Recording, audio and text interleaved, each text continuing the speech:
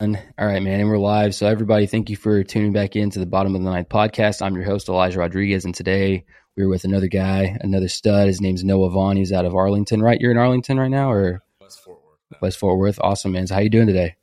Doing well, man. Excited. Awesome. Yeah, we're pumped to have you on, dude. I've been following you for a while. I know we don't know each other super well, but I've been following you for a bit. You know, you got some cool stuff going on. I know you and your wife are always competing against each other on social media. Y'all have gone pretty much viral in a couple videos. I know there's that one old school one of I think it's in your garage. Is it in your garage? Yeah. So that was golly. I'll get into that a little bit because that was a funny story. So that was Corona. We were in quarantine 2020, and I had just gotten back. So we went to spring training that year. Right. Mm-hmm. Literally, we're at spring training for a week, and we played like one inter squad, and they pulled us off the field. They're like, "Hey, y'all gotta go. We gotta get. I gotta go home. What's going on? Here." And so we came back home to Texas, and the funny story about that is like that was my in-laws' house. Me and my wife, we were living at my in-laws' house. Oh, gotcha. Okay. And they had a nice house out in West Texas, and so everybody the video, we're pitching from one small garage into another garage. And everybody in the comments is like asking these ridiculous questions. Like, how are you pitching out of one garage towards another garage? Oh, y'all got money. I think everyone was assuming that I was like a big leaguer for the A's. And I'm like, no, I am. That's what honestly, like first like glance, I was like, dang, these guys either have money or you signed a massive, because we knew you played pro ball. I was like, maybe he signed a massive contract. I'm like, they just haven't, they have it. But yeah. So that was funny. And we were literally just, I was facing her to like get some at bats, just to say something, because obviously it was Corona, so I couldn't go. Yeah, you couldn't do much. Yeah. And so she was like, I'll pitch to you. And I was like, all right. And I struggled in minor league ball with high velocity. Yeah. So I was like, just throw me rise balls. Like I need to work in my swing on plane. And so she was throwing me just up in the zone. And we liked recording it because it was pretty nasty. It's the ball that we use, and the movement's just sick. And so we were recording it. I got a hang of one, and you I don't know. I just felt the need to bat flip her because she usually carves me up. Like you'll see in the videos. And so when I finally got her, I was like, "Oh, that felt good. I wanted to enjoy it." It looked good. It looked solid, man. I got to be honest. It looked clean. We went back and watched it, and it looked awesome. I was like, "I'm sorry, I'm posting that." And she was like, "Whatever, go for it." And she played softball too. Yeah, I mean, obviously, where'd she play at? She played at Texas A&M. Oh, okay. In there, absolutely. Oh, yeah, nice. She's better than I am. And then she went on to play pro ball, and still playing. She just took a couple of years off because we just had a kid. I know y'all had a child. Yeah, congratulations, man. Thank you. I see that. I see that hat, girl dad. Yeah. Yes, sir. And so she's getting back into the groove of things, and looking forward to hopefully going and playing again this next year. So awesome, man. That's great. Well, cool. So let's get back into you, man. So where are you from? Are you from Arlington originally? Is that where you're from? So originally I was born in Orlando, Florida. Oh, okay. Lived in Orlando for about 10 years. Oh, wow. When I was in like 4th or 5th grade, moved over to Texas, and I lived in Houston. Okay. North Houston in the Woodlands. Nice. Went to middle school, high school there. Played at College Park High School in the Woodlands. Okay. And what got me up in Arlington was college ball. I got recruited by UT Arlington. Played up here for 3 years, from 2015 to 18, and then got drafted in 18 my junior year by the Oakland A's. Okay. 12th round, and then basically once I was up here, me and Riley met in college, and her family's from Fort Worth. They've been up here their whole life, and so once we got engaged and married, I was like, I got no reason really to go back to Houston, so just kind of hung around up here. And so now we're Fort Worth. Yeah. Awesome, man. So you're from Houston. You played in the Woodlands. Yeah, I'm pretty familiar with Houston. I've played actually all my summer ball years I played out there because there's nothing in San Antonio. Because I'm from San Antonio, and that's where we have our headquarters here. But there's no baseball here. At least at the time. It's growing now, but at the time there wasn't a whole lot to play here. So I'd go like to Lufkin, I'd come back, and there's like nothing. So we were going to Houston and Dallas and everywhere to play. Yeah. And I was a pitcher, so I was mostly just going where I could get like a couple innings a weekend. You know? Right. So that was kind of the deal. But so out of high school, were you highly recruited? I mean, obviously UTA is a solid school. Were you highly recruited? Was that the only offer you had? Man, honestly, I was kind of like I flew under the radar pretty hard. Yeah. That was one of the things, like in high school, it bugged me, dude. I was like, I knew I had talent, but I just didn't really get the looks. A lot of kids did. And then my junior year going into senior year, like I had a little growth spurt, started to get more body control, a little bit better speed, a little more pop. And so my junior summer, I played for the Houston Heat. Okay.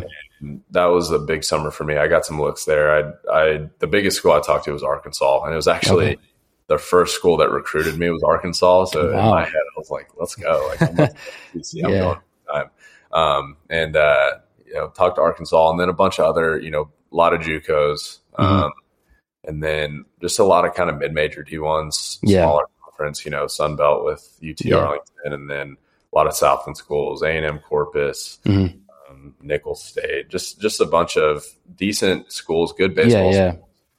But man, after leading off with Arkansas, I was like, man, I could go. It feels like a little bit of a letdown, but not really, man. I mean, UTA they're a solid program. Yeah.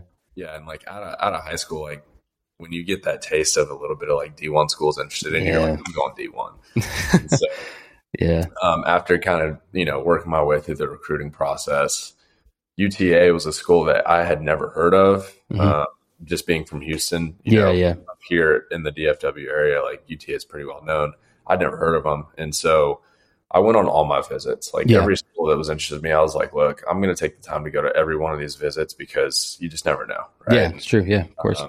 When I got to UTA first, I was just shocked by the facilities. I mean, the field is nice. Field's nice. Beautiful. They just built a brand new hitting facility like a couple years before I got up there.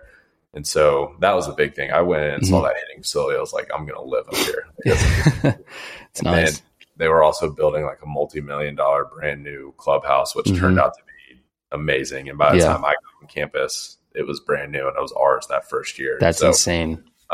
Just the facilities, the coaching staff. I mean, the recruiter, his name is Fuller Smith. He's now with Sam Houston, but that guy just, when I tell you, like, that coach makes you feel wanted. Every time that guy picked up the phone and called me, I was like, dude, this guy wants me so bad. Whereas other schools is like, they show interest, but you get the feeling. Yeah, I know what you mean. Yeah. And so when I got on campus, got around the coaches, saw the facilities, like, and that's why I wanted to go on every visit. When you go on your visits, you just kind of get this gut feeling. You're like, this is what it's supposed to be. So I got that feeling. Sun Belt Conference, good conference, obviously not a Power 5, but really good talent in that conference. Coastal Carolina, Texas State, South Alabama. So I knew I'd be playing some good talent. And also with UTA being where it is in DFW, we got TCU, DBU, A&M's right down the road, Baylor, OU. And so I knew, even though I wanted to be at one of those big Power 5 schools, I was like, look, this is a place for me where I can go in and start as a freshman. And I had to weigh the pros and cons. I had to say, okay, do I go to an Arkansas who offered me like 10%? It was something small. Yeah. Because I wanted that, that big Power 5 SEC. Like, everybody wants that. But I was like, am I realistically going to go there and be a guy who starts and get playing time and hopefully get drafted? Because for me, the goal is to get drafted. Yeah, absolutely. To go, of course, win a College World Series, then maybe I would have made a different decision. But like for me, I wanted to play pro ball. And so I was like, I need to go somewhere I can play. I need to develop. And UTA was that place for me. I could go in, start as a freshman. And after 1 week, I was, they mmaybe earned it a little bit. But after a week, always good, though. I was starting in right field. And then my sophomore year, I was the center fielder and was there starting every game pretty much until I got drafted. So it worked out. And, looking back on it, I don't think I would change a thing. The only thing I have considered now that I know what I know is like, I think I would have considered JUCO a little bit more. Honestly, really. When you have all these D1 schools that want you kind of put JUCO on the back burner. You're like, I don't need to go JUCO, man. I got these D1 schools here. But knowing what I know now, I could have gone JUCO to a Weatherford or a Blinn or somewhere for a year and ended up at the big SEC school that I wanted. But in the end, it all worked out. I achieved what I wanted. I got drafted, went on to get to play pro ball. And so UTA was the perfect fit for me. Yeah, man, that sounds about right. So, I mean, when you signed, I know you said they really wanted you and you had that feeling. Did they kind of tell you like, hey, we have this spot for you, like we're expecting you to make an immediate impact, or was it like, and that was definitely one of the things I asked, because on all my visits, I was like, look, how realistic is it for me to come in and start as a freshman? Right. Like, I want playing time. And, UTA kind of told me like I was their dude. Like in that recruiting class, I was their guy they wanted. And they said, obviously you have to earn it, Yeah. I mean, yeah, nothing's given. Yeah. But you're going to have ample opportunity to come in and start as a freshman if you earn it. And that's absolutely. Yeah. I knew I was going to earn it. I knew I was going to put in the work to make it happen. I just needed to know if there was a window of opportunity there, and it was. And so once they told me that, and like I said, once I had that gut feeling, I was like, all right, this is it. So. This is the place. Yeah. That's awesome, man. But that's good that you found like your home, man. Like that's a big topic. Obviously our podcast is like super like informative. We get guys like you to come on and talk about like your playing days, your performance day, like how you were playing and kind of the process that it took you through. Cause a lot of people that are listening are obviously kids that are coming up, that are looking at it, that may be about to go through the recruiting process or maybe going through the recruiting process. And like, that's what you just said is like really important because a lot of people don't take that into account. They would have gone they get the one offer from Arkansas and they're like, oh, I'm going to take it immediately because it's the clout that comes with it. And it's like on paper, it looks amazing. But I'm like really surprised, man, because the young kids don't think that way. They're not like, oh, like, will I be able to play? They're like, no, I can showcase. It's like you said, it's the clout, right? And I get trust me, I get the idea of like big D1 Power 5. Like it's sexy, right? It's it looks cool. This is what I want, and there's no problem striving for that, but you also got to be realistic and you got to figure out what your goals are. And like, if I can give any advice to a young kid listening about just the recruiting process, one, be open-minded, don't like cross anybody off too early in your recruiting process. Like for me, I crossed JUCOs out. Once I got like one or two D1s that were interested, I was like, all right, JUCO's an afterthought. I don't need that. I got D1 schools interested. But you also never know, like through the recruiting process, things change. Like Arkansas was on me heavy. Like they were the first school to talk to me and like they were interested. Tony Vitello was the recruiting coordinator there at the time. He's now head coach at Tennessee and obviously crushing it. And he was on me heavy and I was like, dude, this is sick. I'm going to Arkansas. And just through, the following weeks and the rest of that year, like they recruit other guys and they might have found a guy that maybe fits what they need better. Right. And I could tell that happened a little bit. They had some meetings, Vitello didn't stop reaching out, but there was definitely a drop in the interest there. So had I just completely thrown all those other options away and said, no, I'm going to Arkansas. And then that happened. And I go in with a 10% scholarship. It's like, man, I just wasted all these other schools and all these other So keep your options open. Don't mark anybody off the list until you've weighed every single pro and con. Go on all your visits. That's like I said, man, I didn't know anything about UTA until I went on my visit. I got on campus and like, I'm telling you, when you are at your future home, that feeling, you'll get it. Like you'll know. You know it. Yeah. When I was at UTA, I got it. And so that's actually what we spoke to a girl. Her name is Amanda Worth. She played out in Buffalo. She played at Niagara University. She was like a 5-year. She played. She was a stud. Now has a facility out there in Buffalo. And what you just said is exactly what she said. Like when you know that this is like where I want to play. You can have all these schools coming after you, and like they may look great on paper and throw the book at you until you come here. But if it doesn't feel right, doesn't feel like this is where, you're going to spend 90% of your time at this facility with these guys for the next 3 to 4 years.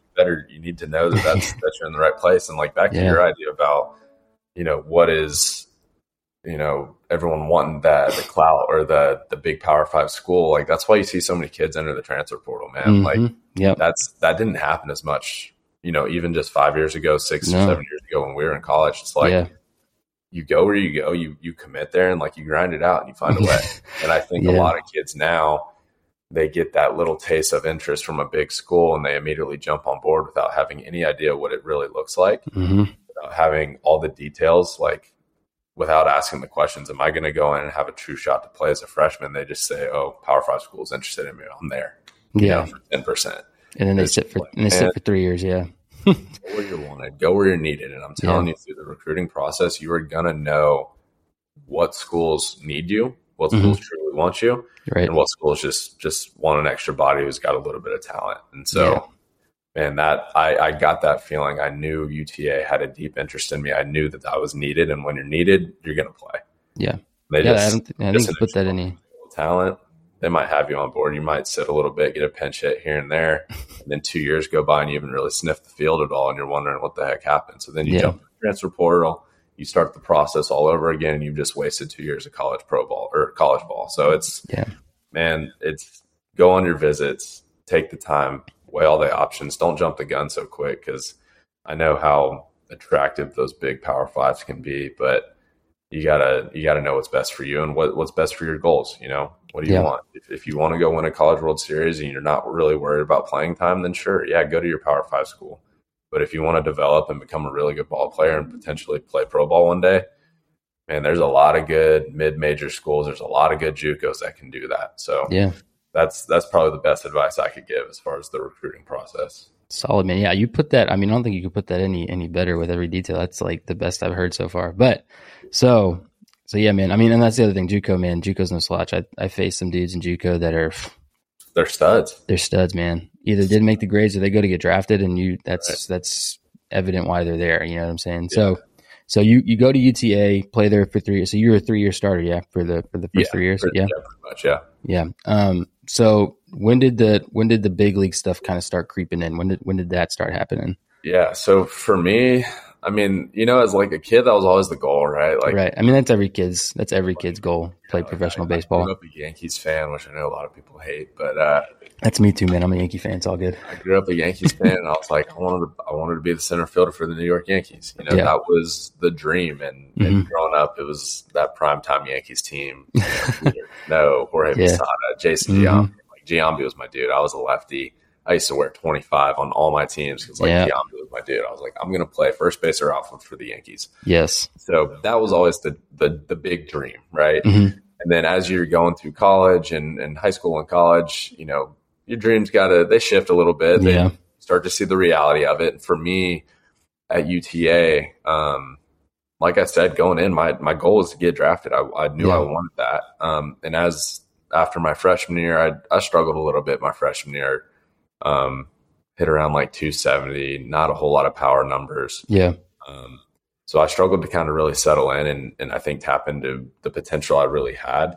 And so those dreams started to shift a little bit. I was like, all right, maybe I just don't focus so much on the future. Don't focus so much on pro ball. Like, focus on how I can develop right here, right now, get better myself and help my team. Because I think once I bought into the idea of stop worrying about me and my goals so much and play the game for what it is. It's a team sport. Yeah. Help your team. That's when I really took off. And I came back my sophomore year and I had to make some hitting adjustments, which we can get into all the hitting stuff. Yeah, but basically, we'll get in that. I made some mechanical adjustments that took me from being just a single kind of handsy slapping balls around singles hitter to learning how to use my body the right way and really driving the baseball with backspin for power to the pull side specifically. And so once I made that adjustment, my game elevated, man. I started smacking doubles and homers. I think my sophomore year, I had 9 homers. After freshman year, I had 2. Sophomore year, 9. So pretty big jump. And there was one game I really remember that I think put me on the map with some scouts. My sophomore year, we were playing OU in a midweek. And we went up there and 2 innings into the game, this was just haymakers left and right, like offensive explosion. Yeah. The first inning, I think we put up like 7 runs in the first inning against OU. Dang. The wind was going crazy. It was a crazy windy night. Balls were flying. Yeah. My first at bat, I hit a completely wind assisted grand slam to left field. Should have been a pop up to third base, and I hit it like literally. There's a video. I hit it. I put my head down. I'm running to first, and then I look up, and my first base coach is like, "Go!" I look up, the ball's going over the wall. I'm like, what the heck just happened? But anyways, grand slam to left field. Second inning rolls around. Bases are loaded again. I hit a bases clearing triple to the left center gap. I got 7 RBIs in 2 innings, and there were some scouts there because it's OU. You're playing at OU. They want to see some arms and. Always a good opportunity for the mid-major schools to show off a little talent too. Yeah. And so 7 RBIs in 2 innings. I think, some scouts were a little eye-opened, like, who is this kid? And I always had decent speed. And so I think as my sophomore year went on, I started to really get into that speed power combo that a lot of scouts like to see. And then by the end of my sophomore year, still no interest from schools or from pro teams. No contact yet. But my coach told me at the end of my sophomore year in my exit meeting, he said, next year when you come in, do not be surprised if you get some talkings too from some pro teams, which for me, I was like, oh crap. It's eye-opening. Yeah, it's crazy. Yeah. And he said, "You're not going to be here after your junior year." And that one stuck with me. I was like, oh yeah, whoa.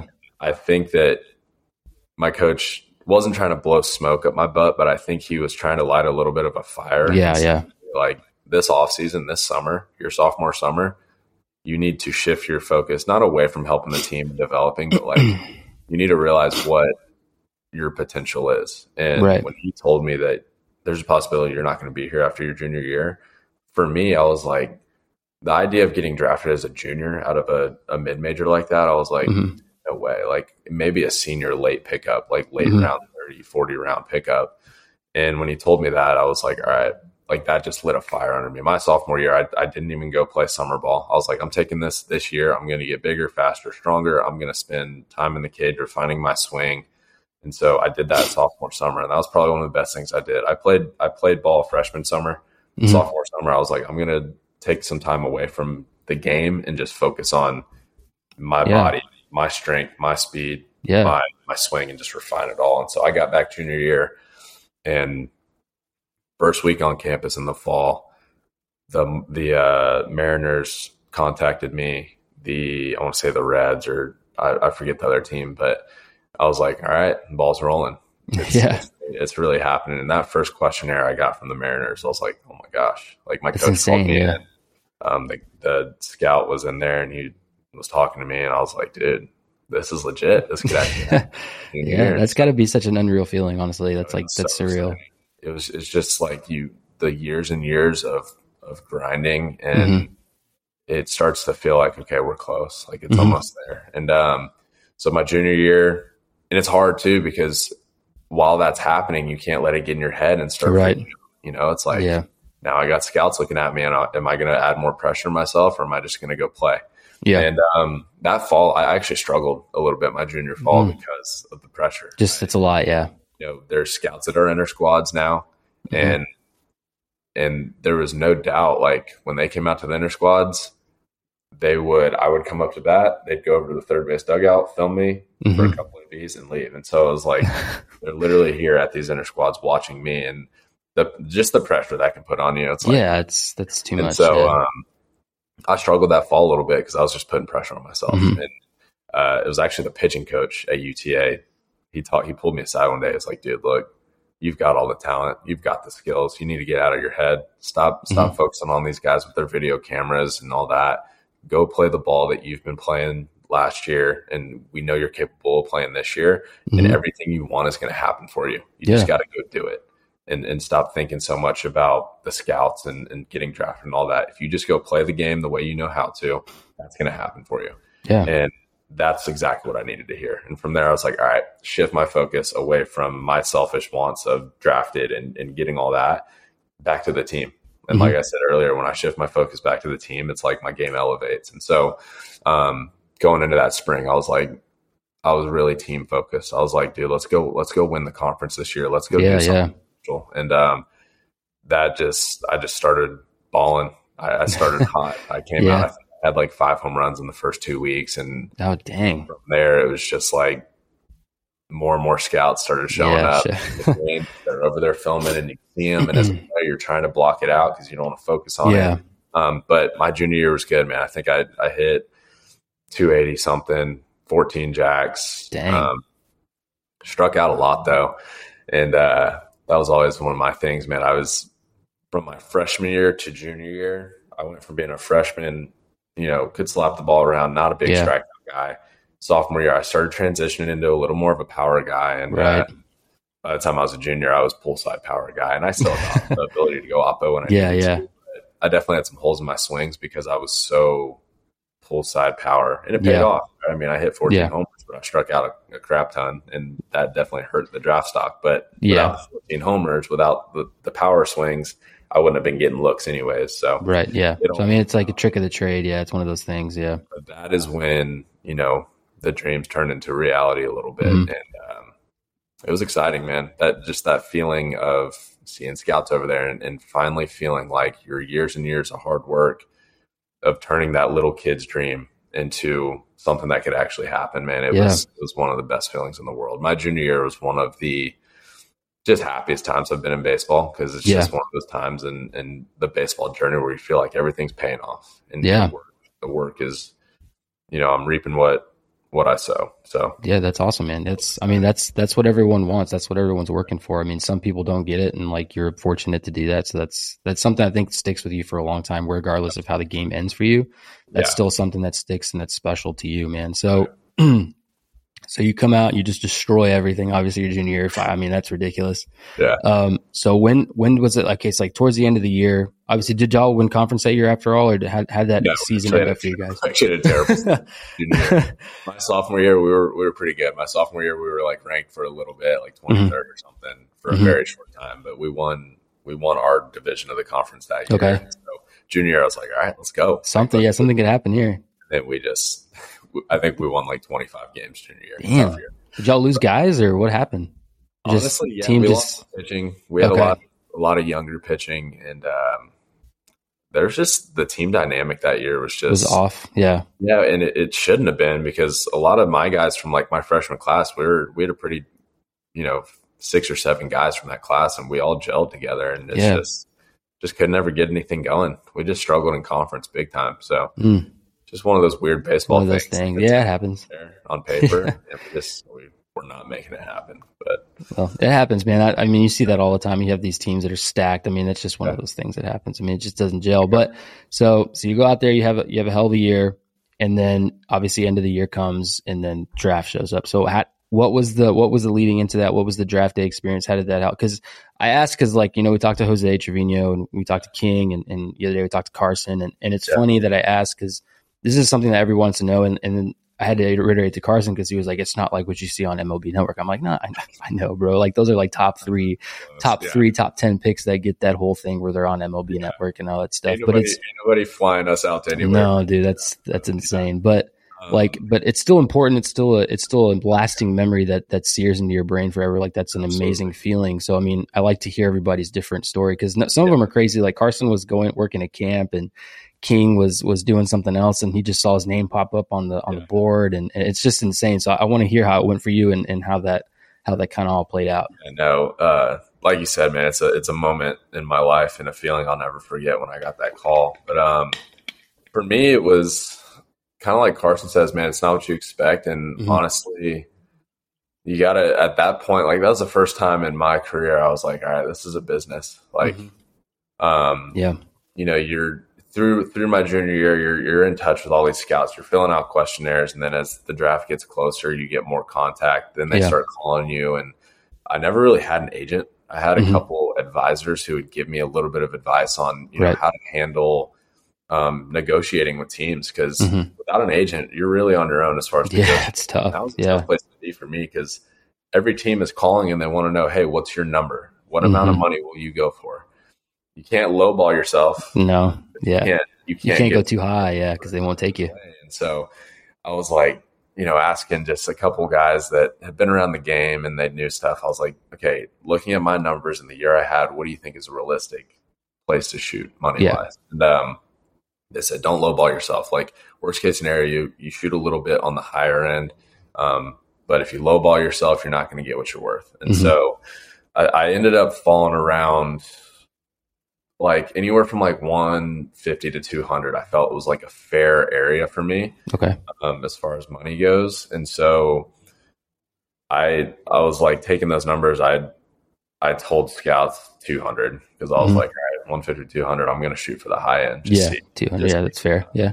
And a lot of the scouts, responded to it like, all right, like, that's fair. Solid. I think that's a fair number. We'll talk with our guys. We'll get back to you. We'll be in touch. There's only a couple of scouts. I'll never forget the Mets scouts. I forget his name. He called me on the phone. He was like, all right, what's your number? I was like, 200. And he said, you struck out way too many times to be going for 200. I was like, all right. Damn, he told you that? Fair enough. Wow. And I told him on the phone, I was like, all right, that's fair. And then I told him anywhere from 150 to 200, I would go. And he was like, all right. And so, you're talking to all these teams, and the hard part about it is like they all reply and they give you like this false hope a little bit. Yeah. They're like, all right, like, you can expect to go from anywhere. What I was told from every team, you can expect to go from anywhere from the 5th to 10th round. Oh, and I was like, all right, that's pretty crazy. Yeah, that's high. Yeah. And like there's still 40 rounds in the draft at that time. And so for me, I was like, dude, 5th to 10th round, like that's early day too. And so that was tough because here I am thinking I'm going 5th to 10th round and I'm sitting there all day, day 2. I don't know. I've got to ask, man, like you're the second person that's told me that they do that they'll tell you, if you're here in the 5th, we'll take we're here in the 7th or 8th, we'll take you. What, is there like a reason behind why they do that to you? Like, I don't know. I honestly don't have the answer for that. Cause I've not really understood why they do that. It's like, let's just be realistic. And then the team's pick is up and you're like, all right, this guy just told me if I'm here. And then it doesn't happen. Yeah. And then they take somebody else. And what happened to me was I was told 5th to 10th round. And then as it got closer, a lot of the scouts were saying you'll be a later day 2 pick. So anywhere from like 8th to 10th round. Yeah. Yeah. Like, all right, like I get it. Like for sure. I didn't expect to be a 5th or 6th rounder, bro. Yeah. I struck out way too much. My average wasn't high enough. The power numbers were there, but I was like, that's fine. Yeah. And, so late day 2's there. And I'm just like, man, I'm like gripping my phone, just like trying to stay calm. I'm like, it's going to happen. Just whatever. And all those teams that are calling, and they're still calling that day, they're like, hey, how you doing?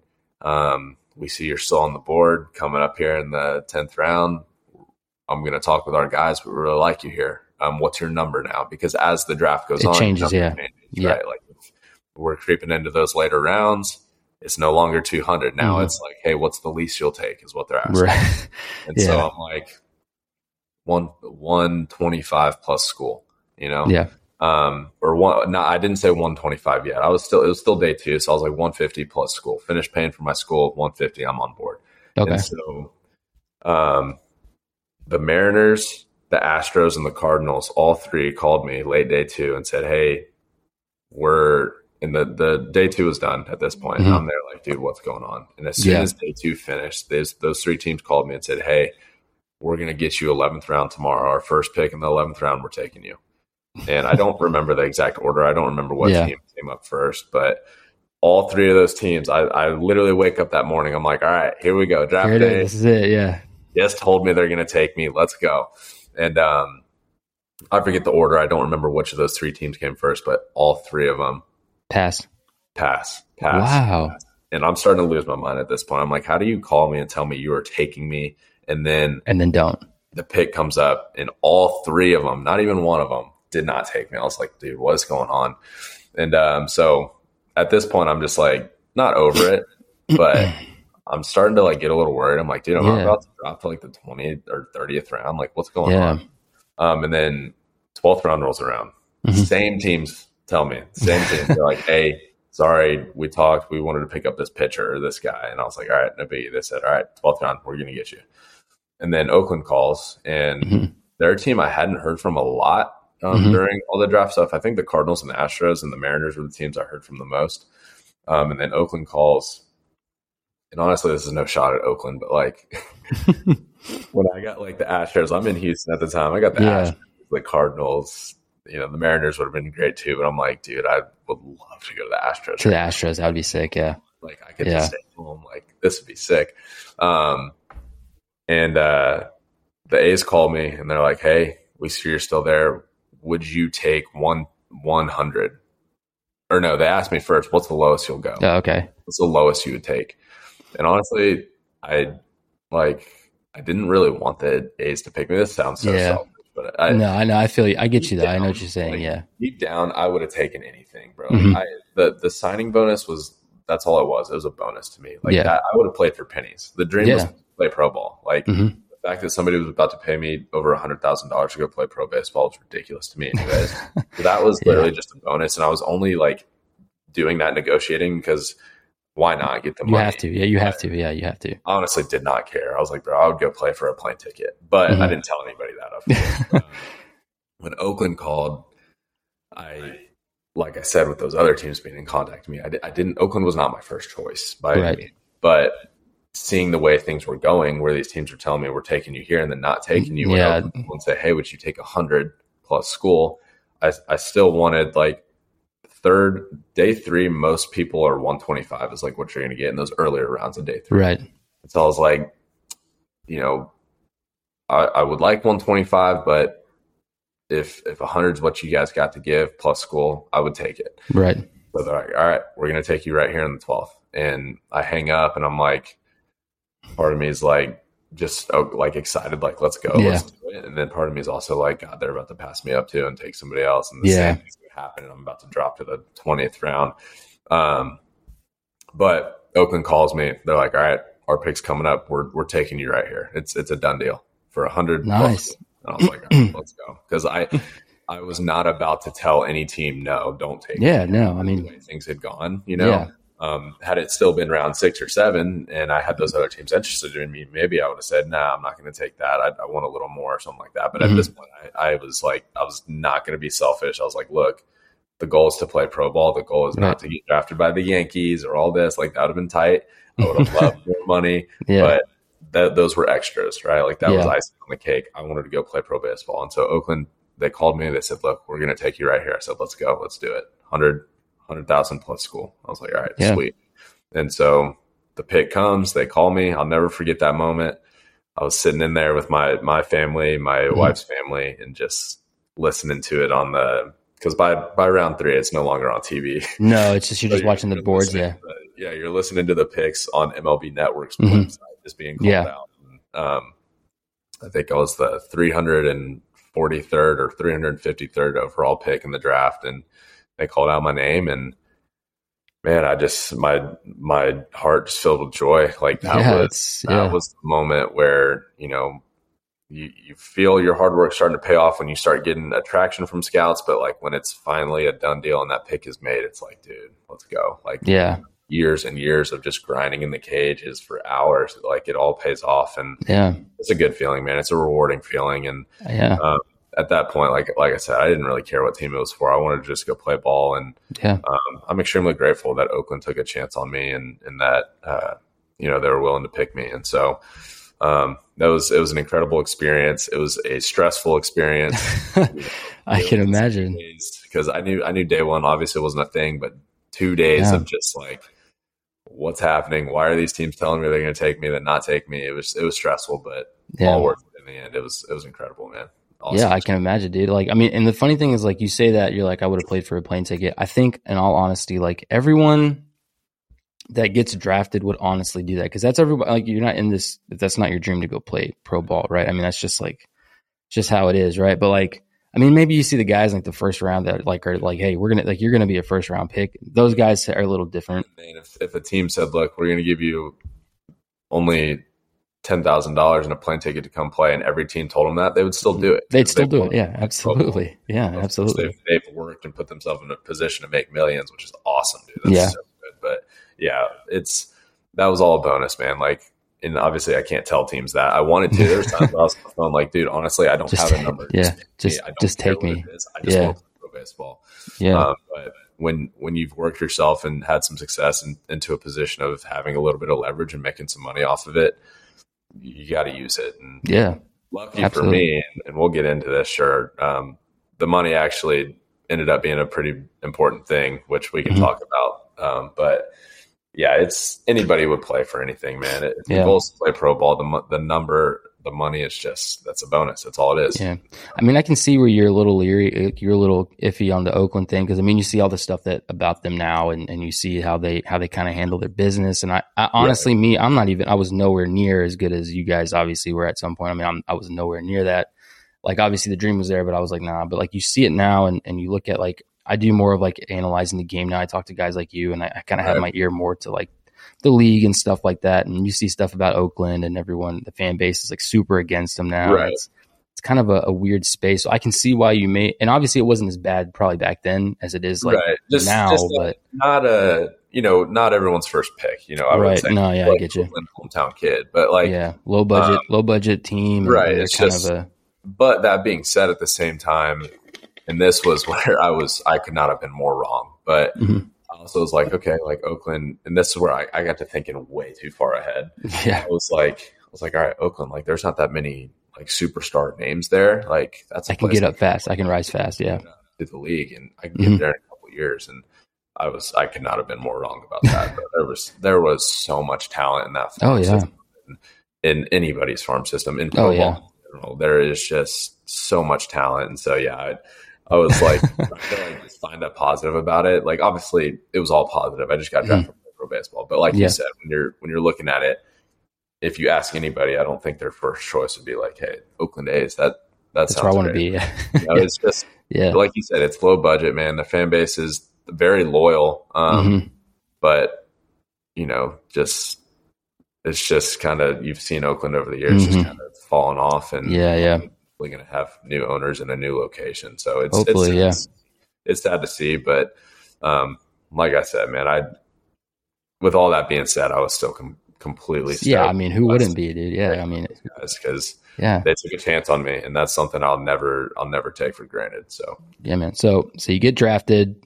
I'm sure you held that for a second. I mean, you enjoyed that with your family, and I want to ask how that went. That's something that you hold for you and your memories and your family. But I know, like, I've talked to a couple guys, so it's a quick turnaround, right? I mean, you get drafted and then they expect you, right, in like a couple days. Yeah, I think I got drafted, and that same day, Chris Riley, who's the scout who scouted me, drove to my house from, he was up in like Oklahoma or something. Probably dang.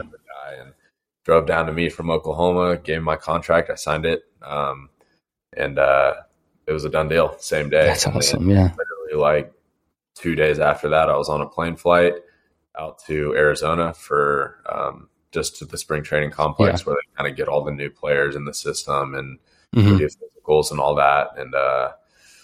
And then we were at it pretty much. Yeah, you were playing. Short season. And then I was in Arizona for probably 3 or 4 days, and you do a couple workouts and they kind of decide, and I think they already have it like pre-decided, but they decide who they're going to send to go finish or go play a season of short season and who they're going to keep there in Arizona for rookie ball. And me, I was on the first shipment out to Vermont, which was our short season. It was me and Alfonso Rivas. Alfonso Rivas was our 4th round pick out of Arizona, who's now a big leaguer for the Cubs, one of the best hitters I've ever played with. And so I'm pretty jacked about that. I'm like, dude, let's go. Like, I just got drafted in the 12th round, which for me was like higher than I could have ever imagined. And then they're sending me straight to short season, which, like, for a guy coming in after the draft, like, going to short season is kind of a big deal, because that just, you feel like some worth there. You feel like they're excited about you. And they believe in you enough to send you straight to affiliated ball and not be around for rookie ball and AZL and all that. And so me and Alfonso Rivas go out to short season. We're like the first 2 that go out there, and I'm like, dude, let's go. Like, you're pumped. Yeah, you're juiced. Yeah. And I'm still on cloud 9, right? Like, I just had a great college season. I just got drafted. I'm like almost borderline cocky. Like, I'm a dude. Let's go. Like, they just sent me and this dude first. They believe in us. Let's go. Let's do this. And then I got to short season and just tanked. Was it? So you say you tanked. So was it like the competition was just vastly different? Was the pitching different? Was there something that stuck? It was definitely a jump. Like, it wasn't, the velocity was definitely a jump. Where you go from college and again, playing in a mid-major conference, we a lot of good pitching in that conference. The Sun Belt, but 92, 94 was like the average of what you're seeing. And then you get to pro ball, and like, dude, even in single A, like even in short season, dude, you got 95, 98, like all over the place. Like there is no shortage of talent. And so that was a big adjustment for me, like just that velocity and getting on top for it. And I had a big launch angle swing. I was big and just like toe tap, and then just got under the ball. And that's why I hit 14 homers in college. But then I got to pro ball, and they're throwing 98 at my letters up top. You can't get there, not even close. And then you add like wipeout sliders on top of that, good changeups. The pitching was a big adjustment, but more than that, like I was domed up like way too quickly. I try to keep my confidence. I struggled early on. I was like, dude, it's whatever. Like, they expect that. Like, we're new. I'm fine. And then the struggles continued. And like, once your confidence starts shaking a little bit in this game, it's hard. And so going from cloud 9, getting drafted, crushing it my junior year, getting thrown into short season where I'm immediately just like struggling big time. I think it took me 3 series before I got my first hit. Wow. Oh my gosh. And so it was just a big confidence shock. And like I said, once you start to lose confidence, it's tough. And the difference between pro ball and college ball is when you lose confidence in college ball, your teammates are there to pick you up. And this is no knock at my teammates. I agree, teammates in pro ball, but in pro ball, you're on your own, right? It's different. Yeah. Everyone's for themselves. Yeah. Like nobody cares about, you're not going and trying to win the league. If you do, that's great. But like, it's about developing and getting to the next level. Yeah. That's everyone's goal. Everyone's goal is to make it to the big leagues. Pro ball is a little different. Like if you got a guy who plays the same position as you, and like, you got to think about it. I just came in from the draft. There's guys already in short season. Like there's a full roster already there, and they're adding us draft guys to that roster. And so there's guys who've already been with the A's for a full year, and they're in short season again, and they're probably not happy about it. And then you bring me out there and you put me in front of them, starting over them. Right. Those guys aren't happy about it. And so when I go out there and I'm struggling, I'm sure they're on the bench like, good. Like, get them out of there, put me back in. I get it. Like, it's every man for themselves. And so when you have those struggles, you don't have like this big team camaraderie of guys like, you know, picking you up and like, dude, you're good, you got this. And it really is every man for themselves. And so big confidence shock, struggling hard, struggled to get out of it. And man, I think I hit like right below 200 that first year short season, like literally 196 or something like that. And I was like, dude, how do I go from cloud 9 to just hitting 196? Like, it was bad. A lot of it was the talent, but you know, it was just up after the first couple of weeks there and struggling. I just never got out of my head. So dang. So you finished that year. I mean, that's a shot. I mean, I think like anyone that's, I mean, there's a few that can probably navigate. I mean, you've just been thrown in all these different areas and now you're expected to perform on spot, like immediately.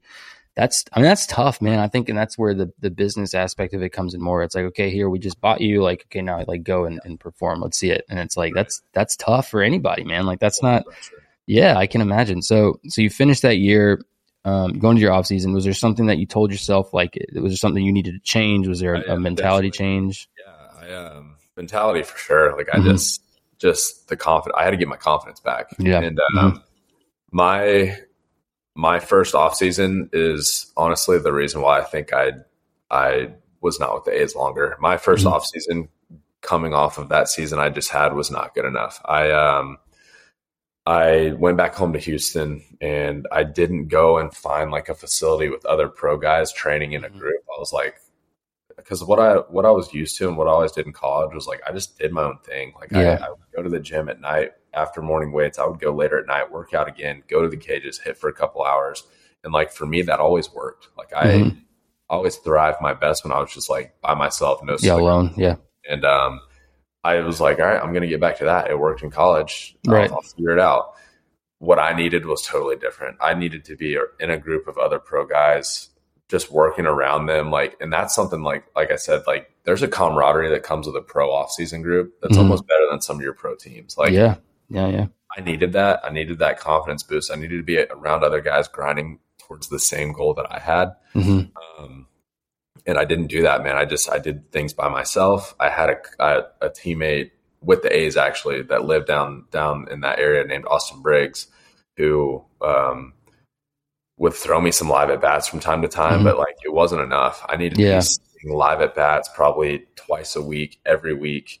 I needed to make some swing adjustments. I had it extremely just super handsy. Like I told you, like the way I was as a freshman in college, those adjustments I made to junior year, once I got into pro ball, everything was going so fast that I immediately got like really stiff and short and like hands. I stopped using my body well because I couldn't slow the game down. Like at that level, I needed to slow the game down. And that's when I really thrive, is when I'm able to slow things down, and I couldn't do it. A lot of that had to do with my mental, just I was being a head case. But there were definitely some swing adjustments that needed to be made. And like I could make those in the cage working with myself, and I did, but I wasn't seeing enough live pitching to make those swing adjustments stick against live pitching when it really did. You know, it's funny that you say that, because like here in San Antonio, you know, there's a couple facilities here, and like even when I went to school for an exercise and sports science major, so I actually, where I trained at in the off season was a place here in San Antonio. It was called Explosive Sports Performance, and at the time, it doesn't exist anymore. The guy ended up, you know, the guy who trained me, and I ended up interning there. He ended up doing a different venture, but at the time, that was like the spot where like if you lived in San Antonio, if that's where you came back in off season, like this is where you trained. And like I never understood that, and like even back then, like I already finished my playing career. I was like looking into what I was going to be doing next, and I noticed that like when at 9 a.m. every morning at 9 a.m. there was like six pro guys would come in and they lift together. They had no affiliation with each other. Either they moved there before or like their spouses lived there. So that's where they came home to. They weren't from there. A couple guys were, and I knew, and they came up in San Antonio and I knew them and like we were cool. But other guys there I had never seen before were now working out there. And then like now, like as I've been able to talk to Jose and like King and all these guys, like here in San Antonio, DST is a good facility. And like, that's where all the other pro guys go. And I'm like, I never really, but now that you say that, it makes sense. Like they come and they train together, and that's interesting. I went wrong. Like obviously pro ball money is not great when you're playing minor league ball. But I got my signing bonus. Like I had enough money to invest in myself and I didn't do it. I just thought I could do things the way I'd always done it and it would work. I should have. Being in Houston, I should have gone to DST in Houston because that's where they started. Kevin Pop down there, and I had a lot of teammates down there that I saw training there, and I was like, I waited out. Like I think I got in contact with them. I was like, okay, how much does this cost? What does it look like? And like, man, like you're on a budget a little bit because minor league ball is garbage, but minor league money is garbage. But I waited out and I was like, all right, do I really want to spend this and go do that, or can I just kind of do my own thing like I've always done? And I decided to do my own thing because it had always worked. And that's one of the biggest mistakes I ever made. I should have gone to DST. I should have gotten in a group and worked and grinded with those guys. I would have had live at bats going every week. Yeah. And that was something that I did the following off season up here at DFW with APEC. One of the best things in my career. Yeah. And, but unfortunately by then it was too late. And so, after that first off season, like I said, man, I think that's where I really dropped the ball because I went back that next year with the A's and the struggles continued because I had not seen enough live pitching to make my swing adjustments stick. And so struggles continued. Confidence was still shook. Right. And I got stuck in extended spring training after going from pretty good draft prospect sent out to short season because they have a lot of belief in me to now my second season being put in extended spring training. And then not even getting to low A ball. I went out to low A for like 3 weeks because somebody got hurt. And then as soon as I was done there, they sent me back to extended. And then I went back to short season to play in short season again in my second year. And so I went from now being my first year excited draft prospect to now just kind of like another guy who's got to figure it out. And already my confidence was still shook. And I never I was like trying my best to, it got to the point where I was almost like, all right, screw it. Just go play baseball and have fun and stop worrying about where you're at. I think that's one of the best things or one of the worst things I did was I was constantly looking at the other guys in my draft class and comparing where am I at compared to these guys? Why are they successful? Why are they moving up and I'm moving back? And comparison's a thief of joy, man. I was literally about to say that. You get so wrapped up in worrying about what everyone else is doing that I stopped focusing on my own work and my own development because I was so worried about everybody else. And so there's just so many mental things that were thrown into my failure as a pro ball guy that I didn't handle well. I really became a head case. And once it's like a downward spiral, bro, like once it starts, it's hard to get out of. No, dude, I feel you. Bro, the entire organization's evaluators coming and checking in on you and, what's going on? Why are you struggling? And they're just constantly watching you. And so it's just tough. Like, once you're struggling, it's just tough, man. It's funny. It's funny that you say that because I can attest to that, man. Like, cause I was a pitcher.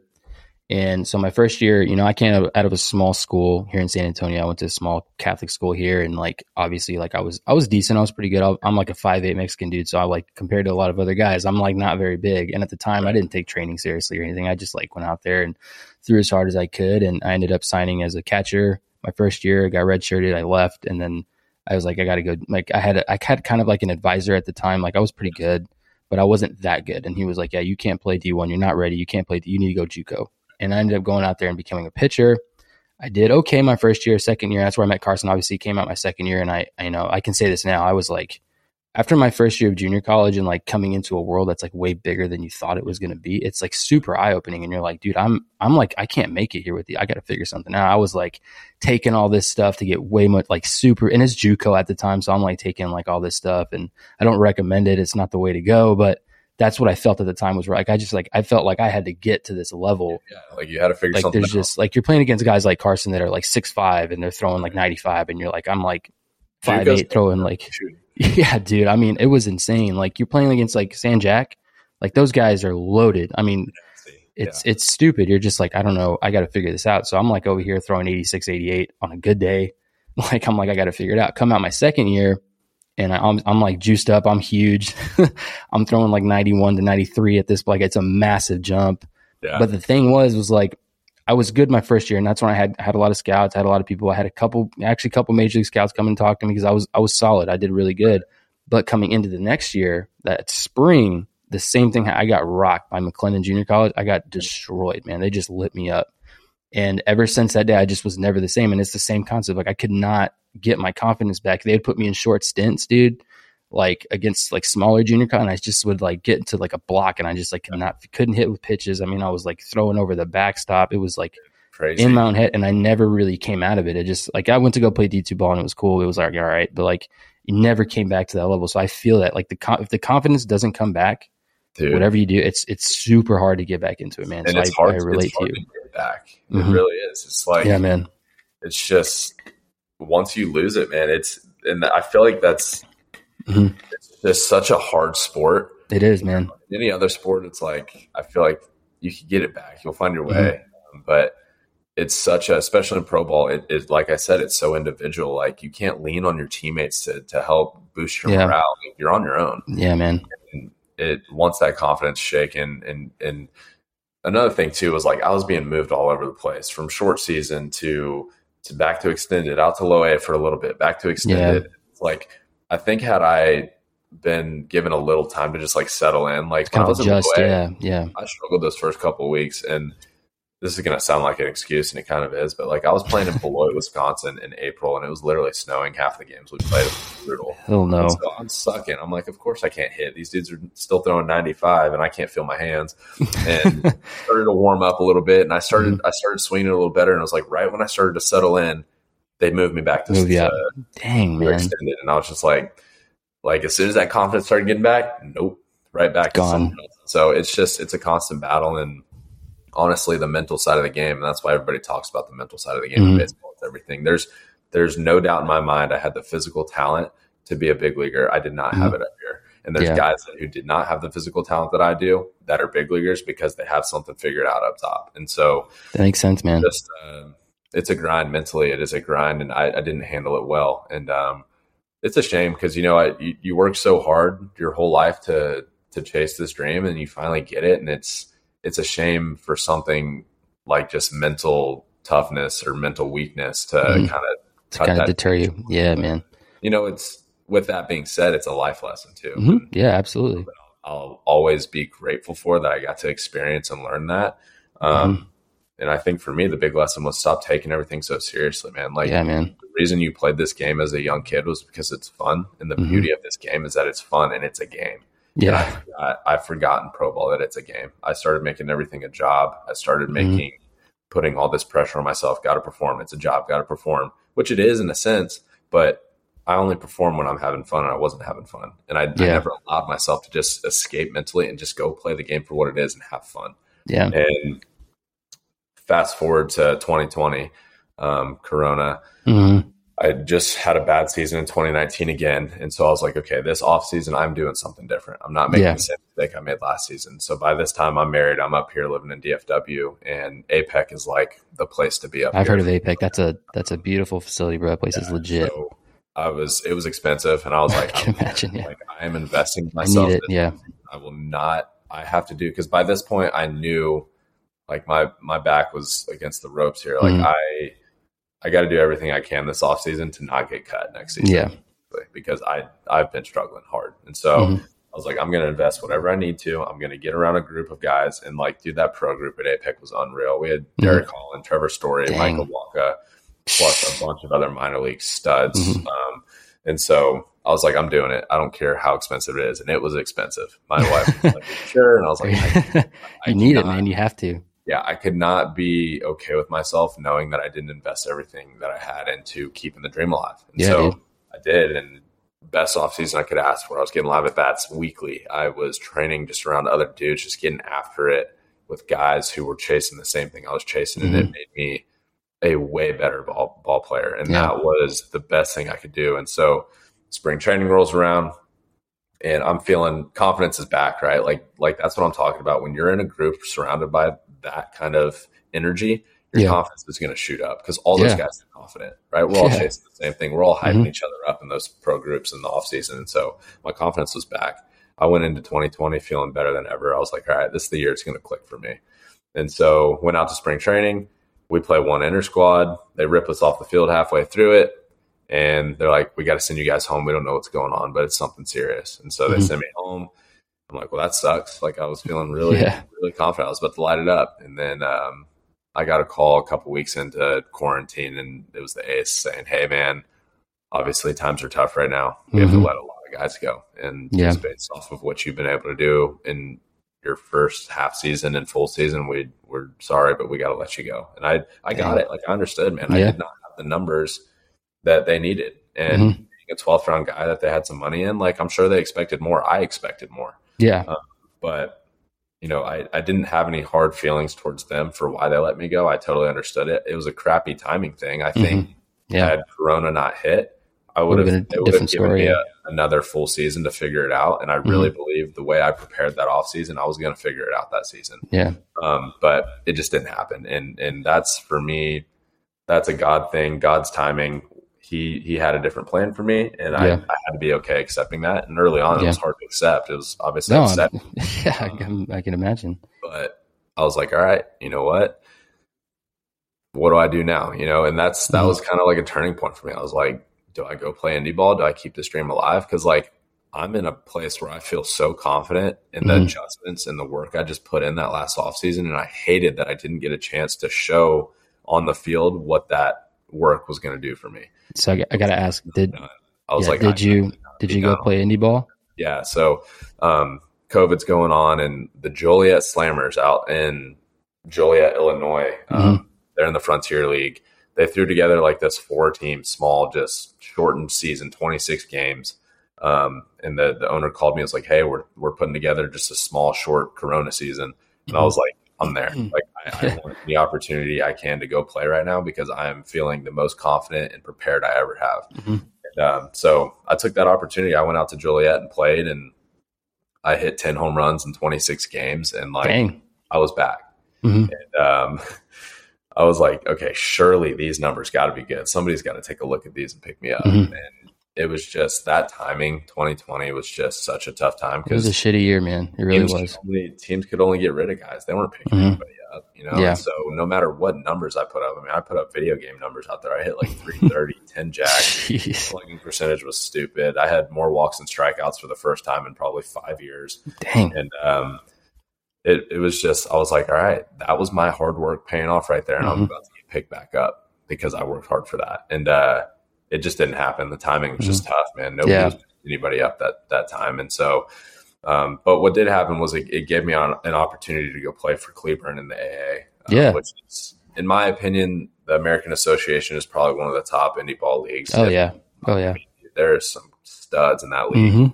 And so those numbers that I put up out there gave me a chance to go play in the AA. And the owner of Cleburne called me and was like, look, I've seen your pro ball numbers and they worry me a little bit, but I also saw what you just did in 26 games. And that's enough for me to say, okay, let's give this guy a chance out here. And so 2021, following year, I go out to Cleburne, play, have a pretty good season. I think I hit like 270, 280, 13 homers. I was 9-hole most of the year. I mean, like I said, there were some studs on that team. So I was able to in the lineup. Yeah. Everyone knows Cleburne. Cleburne's solid. Right. Like I had a consistent year. And so in a good league. And so I always told myself, I'm going to give myself one full season of indie ball. I didn't count the Joliet thing because it was a short season. I'm going to give myself one full season of indie ball to get back into affiliate ball. And if it doesn't happen, I'm going to be done and hang them up because at this point I'm married. My wife and I are trying to start a family. Yeah. Indie ball money's not great. And so at some point in your career and just in your life, you got to kind of start making some grown up decisions. And so I played out there and had a good year, a steady year, pretty consistent. And I was like, it's good, but I don't know if it's enough to get picked up. Not when there's other guys in this league hitting 25, 30 jacks and hitting over 300. I mean, the league is stupid, bro. There was a good talent. I saw some believe good talent in that league than I think I saw in minor league ball. And so that's another thing. If you're a guy who you're finishing up college and you feel like you want to keep the dream alive and it's not in the form of affiliate ball or MLB ball, like go take a shot with indie ball. I'm telling you, it's frowned upon, I feel like, and it shouldn't be. Well, here's the deal, man. Like, I think, and it's a tough spot to be in, man. Like, because I've everyone knows indie ball before COVID, and indie ball before COVID was kind of like, it was like, it was a wishy-washy thing. But like, I talked to Carson, and Carson plays indie ball, and I'm like, that dude's raw, that dude's solid. Yeah. And then he kind of like elaborated, because funny story, we have a guy on, because I play men's league on Sundays. Actually, we're going to play tonight. Nice. It's going to be kind of fun. But and that's another. So we'll talk about that in a minute. But like we have a guy on our team, and he played at Hilson. I think it's a school in Houston. I can't remember the name of it, man. It's a D2 school, and his name is Jacob Hubbard. He played at Burning Champion. Dude is huge. He throws like 94. He's a stud, dude. I mean, he's good. He's a little wild. I catch him all the time. He's a little wild. But he's got some serious stuff. He throws some heat, and he goes out and he'll play with us like when he can, because he plays Pecos League. And I'm sitting here going, dude, if you're playing Pecos League, like what else is out there? Like, and then Carson was like, well, when this whole thing happened with COVID, all these minor league guys that got let go, where they go straight to indie ball, and I'm like, so indie ball is no joke anymore, dude. Legit now. It's real. That's a good point. I think before COVID, it was not that there wasn't some talent there, but I think, dude, after COVID, there were so many minor leaguers like who's looking to play. And it just elevated indie ball. And like when I was playing in the AA that year, I mean, half the pitchers I were facing were ex AAA, some ex big leaguers. And I was like, dude, they were legit. And so, indie ball now is pretty legit. And a lot of those leagues are actually partnered with MLB. Yeah. I honestly have no idea what that means. I don't know.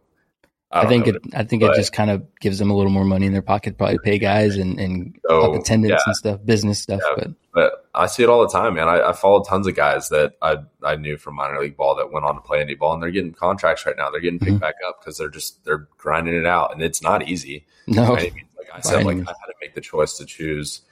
Okay, what's next? I got to start thinking about my family and what do I want to go? Where do I want to go next? And the love of the game was still there, but it wasn't enough for me to choose continuing to grind through indie ball and be away from family. Like I wanted to be with my wife and start a family. We did that, and we have our own facility now. And best decision I ever made was hanging them up when I did. And I was just glad that Cleburne was like a chance for me to go out on my own terms, finish the season, do what I knew I was capable of, and kind of like get rid of those couple of terrible seasons I had with the A's, because I knew I was better than that. I just knew I was in my head. And so I was glad I got that opportunity. And now, I mean, I couldn't be happier. Me and my wife have our own facility up here, and we're killing it. We got, like you said, a newborn here, almost 3-month-old baby girl, and it's just I couldn't even think about playing baseball again. Right now. It's too much. Yeah, that it's funny you say that, man, because like I know guys, like I know plenty of guys who play, and they're in the same spot you were at, and they struggle maybe here and there, and I always think about that because like obviously I had to make that choice. Obviously, indie ball was never in my area. I was like, I got to figure it out. Like anytime you switch something like where you've done it your whole life, it's a tough spot to be in, because it's like, how do you almost like, you lose like almost like an identity crisis. It's like, who are you now? Because this is what you've done forever. And no, that's spot on. And I think for me, the reason why that choice to retire was a little easier was because I knew I had something to look forward to. My wife, I knew we were building our own player development facility up here. I knew I was married, and I knew I wanted to start a family. And so I think for a lot of guys, all they know is baseball. There's a lot of guys who they're not married. They don't have like any other things. All they have is the game.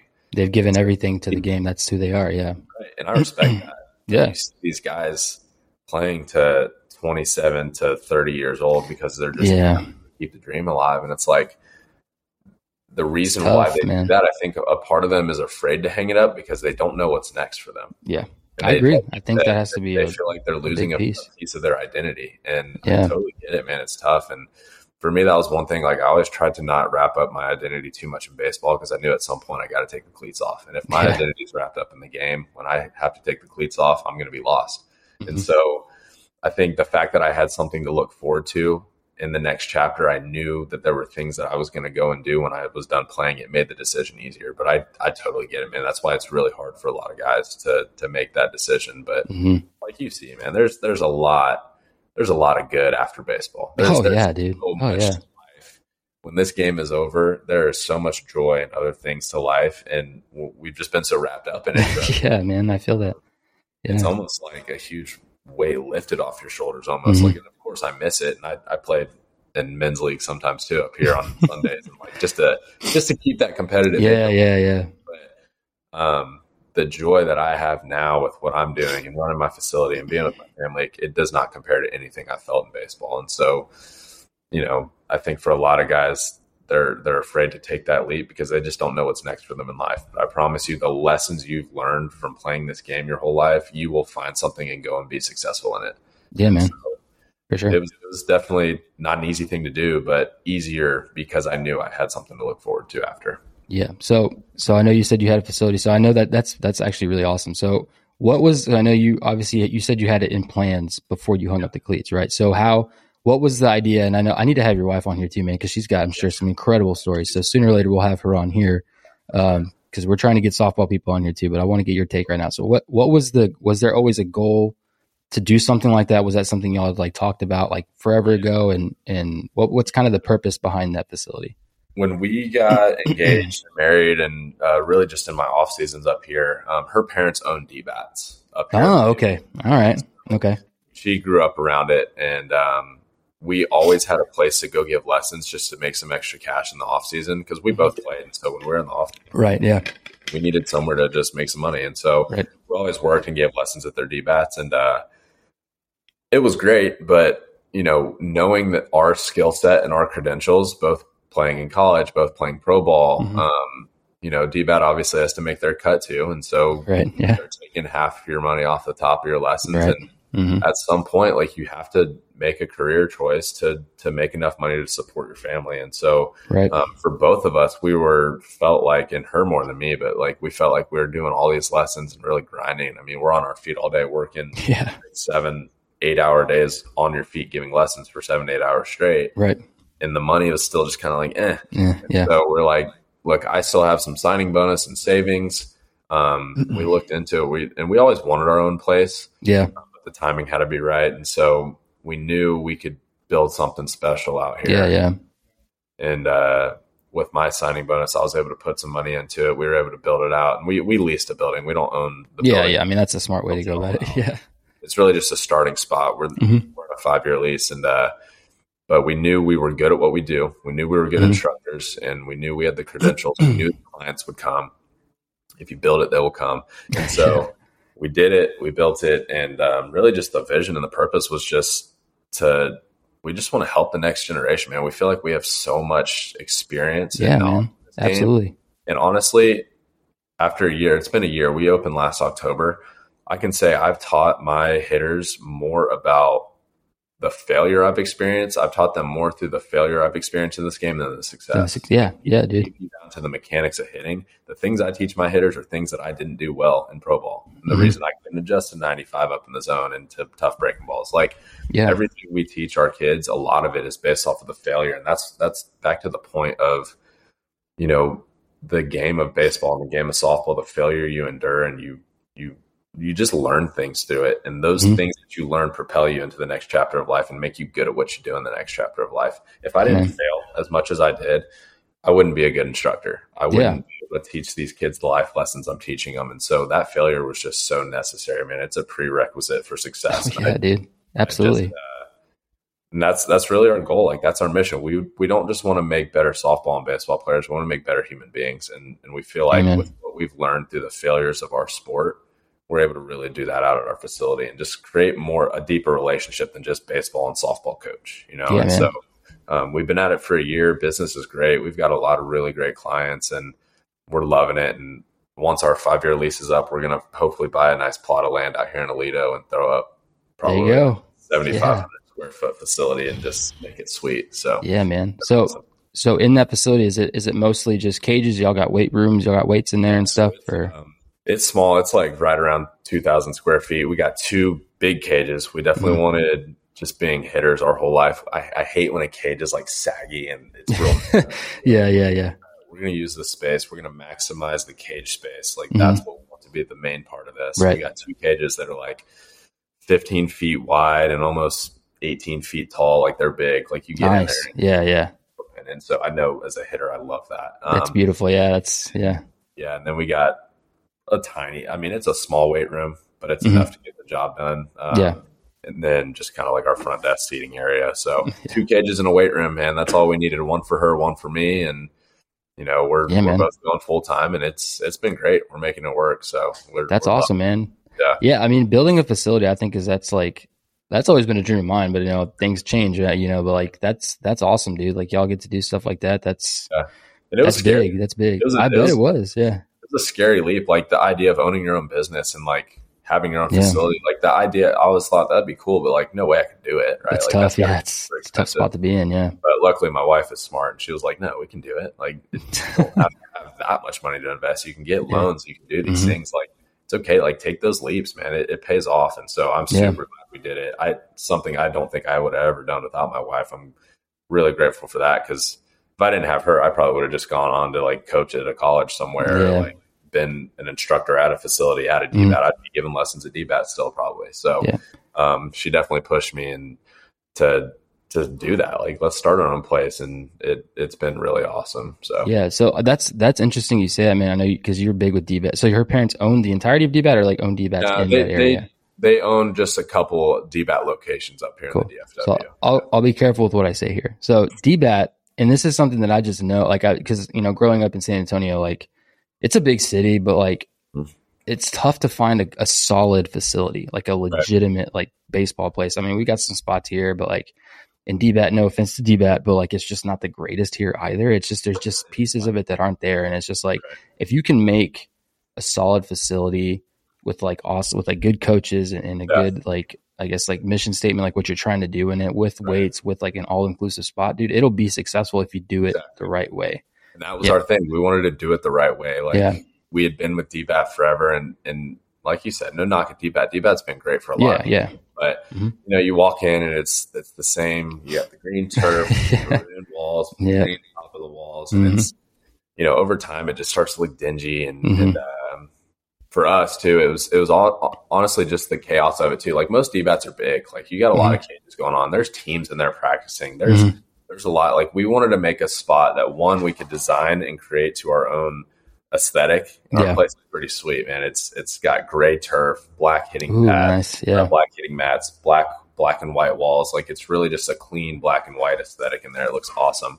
But the big thing was just like the chaos. Like there's no chaos. We don't have people screaming. I'm like yelling to a kid trying to get him to hear me during the lesson. There's a full team there. Like it's just calm. It's just us. And there's no drama, and it's really just peaceful for us. It's a peaceful work environment. Yeah, that's awesome, man. That's was cool. So great to us for an opportunity to work and have a place to just work out of college, to make some easy money and really get the ball rolling as far as lessons. Because I had to learn a lot about being an instructor too, and so I got to do all that and learn all that through DBAT. DBAT was great for that, but at some point we knew we wanted to make our own facility that could just be chaos free, really nice and clean looking. And I feel like we really accomplished that. And it pays off, man. The people, like you said, you build something good, it's going to be successful. And it really has been. So I got to ask, so the itch that you have, so I know you said you go and play men's league every so often. So do you feel, and this is something that I ask guys that finish that are done playing. Obviously I couldn't ask Carson, I couldn't ask some of these other guys, but I asked buddies of mine, like, so the game's over, you played your stint in pro ball, then you played indie ball. Do you feel like there is still space to play now as who you are now? You're a father, you're a business owner. Do you feel like there's a spot to still play, or do you feel sometimes it's like, I want to play only when it like means something? Right. Yeah, no way. I think there's still talent to play. Like I go in and swing, and I still got it a little bit, but I think the overall want, like you said, is there space in my life for that? No, not at all. Like I couldn't imagine leaving my work and my family and going and playing another full season somewhere. It honestly sounds terrible. unless just kind of like, no, unless the New York Yankees called me tomorrow and said, hey, we want to fly you up to New York. You're going to be on the big league squad this year. Like, okay, sure. I mean, different. Millions of dollars. Yeah. But like, Nah, man, there's no really amount of baseball or money right now from baseball that it would like get me to get up and go play again. And like I said, the itch to compete is still there. Yeah. I just like to compete. And when you've competed your whole life and there's nothing, and like you move on to that next chapter and there's not a whole lot of competition, you just miss it. Like you want to compete. And that's why you see me and my wife, we're always posting stuff because we're always competing. We're playing pickleball. We're pitching to each other, trying to strike each other out. Like that sometimes is what helps us fulfill that itch of wanting to compete still. And like you said, man, like playing men's leagues on Sunday, that allows me to still go get some swings in and play the game for fun, like for what it's supposed to be played as. Yeah. Because I feel like that gets lost sometimes in pro ball. And so it's plenty, man. It's enough to fulfill that competitive itch. That feel. Just go out there and have fun and compete a little bit and still get to play the game, but just for fun. That's all it is. It's funny that you say that, because go ahead. No, I was just saying, like, this game competitively again, like legitly, I hard pass, man. I think I've done what I needed to do. No more left, I've learned what I've needed to learn. I've moved on, and I could not be happier with just where my life is at. So yeah, because I struggled with that for a while. Because I have a buddy of mine who runs there's a big like league out here. There's a couple. And I'm kind of like, he's always been like, hey, you can come play. Cause he knew like, it's like, I'm active. I work, I do all that, I run, I do all that stuff. So like, I'm pretty active considering some of the other guys that are out there. They're pretty, you're jacked. I can tell. Oh, appreciate it, man. But like, so I'm like, I'm like fit, but like, there's some guys obviously in men's league that just aren't like, they're just like, they're just out there. Right. And he's always asking me, he's been asking me for like years, dude, like, come on, you can play first. Cause my arm's blowing. I need Tommy John. I need it. I got the tap, but I'm not going to ever get it. I can't fathom sitting for 18 months. Like, you just can't do it. And he's like, just come out and like play or whatever. And I'm like, for like years, man, I'm talking like 6-7 years. He would bug me. And like, finally I like got it. I was like, fine, okay, I'll go play with you, dude. Like, I'll go play. I hadn't played in years, man, like at all. And it's like, it changed, man. It's like different. I go out there and like, I just like hang out and just like take like daddy hacks all day at the plate. I wasn't even a hitter, but like, I'll just go swing. And it's like, it's weird. It's just changed. Like randomly. Yeah. So I know what you mean. Like, you just go out there and you're not playing it competitively. Like, I'll just go out there and just like, if I pitch, I'll throw as hard as I can just to see what's going to happen. You're still competing. Like when I'm facing a dude in men's league, like I'm going to go beat the dude that's pitching at me. It's like, I'm a competitor, but you don't care if you win or lose. Like you're just playing the game for the beauty of it, which is just fun. It's different, like man. Like you're a kid playing a wiffle ball game. Yeah. It's crazy. That's how the game's always meant to be played. And I think pro ball and college ball and all these competitive areas, they're beautiful, but sometimes we lose out on the fun of the game because we get so wrapped up in performance, and that's what makes the game not fun anymore. And like that's what made it not fun. Like I didn't enjoy baseball when I was playing pro ball, and I hate that for me. I wish I would have enjoyed it and had more fun. So got a putt back there. But yeah, man. So what's the name of your facility one more time? It is Alpha Player Development. Alpha Player Development. Is it just you? Is it just you and your wife that coach out there? Or do y'all hire other? Yeah, we hired a couple more instructors this off season. As my wife was pregnant, she had to take some time off. Yeah, obviously. And a couple softball instructors. One's named Shannon Rhodes. She played at UT. Plays pro softball now. Total stud. And then another is Sarah Miller. She's our pitching instructor for softball. Nice. And she played at Kansas. But as far as the baseball goes, I brought in a guy named Brent Sitta this past because I also needed to take a little time off. He's in AAA with the Pirates. And so that was one thing. Like, if we're going to bring on employees, they're going to be. Yeah, I was going to say, you got a UT, a Kansas, a pro player. Y'all got the real deal out there, man. But I think the idea in the future is when we do expand, we'll probably, next facility, we're thinking probably 4 cages. Big cages, full weight room. And there it'll be me, the wife, we'll hire 2 instructors, and then we'll have a strength and conditioning coach full time there too. You go. Well. So, I was gonna say, so you have this facility. Is strength training, is that something that you guys take pretty seriously in that regard? So my wife and I both went to school for the same thing, sports science basically, and kinesiology. And so I mostly run the strength and conditioning programs there. A lot of it's just one-on-one. People look at a one-on-one strength session with me just like they would a private lesson. But we also offer some classes too, some for the youngins. Like they're like a strength and conditioning class, like once a week, and we'll get 5 or 6 kids in there and just do some stuff together. But I think strength training is something that is so underutilized in the sport. Just body awareness, how to use your body. And another thing I didn't learn until it was too late is just how to have good mobility and flexibility and power in the right areas that you need for your specific sport. It is such an important thing that is so underutilized. And if there's any high schoolers listening, this is like the number one piece of advice I could give to a high schooler.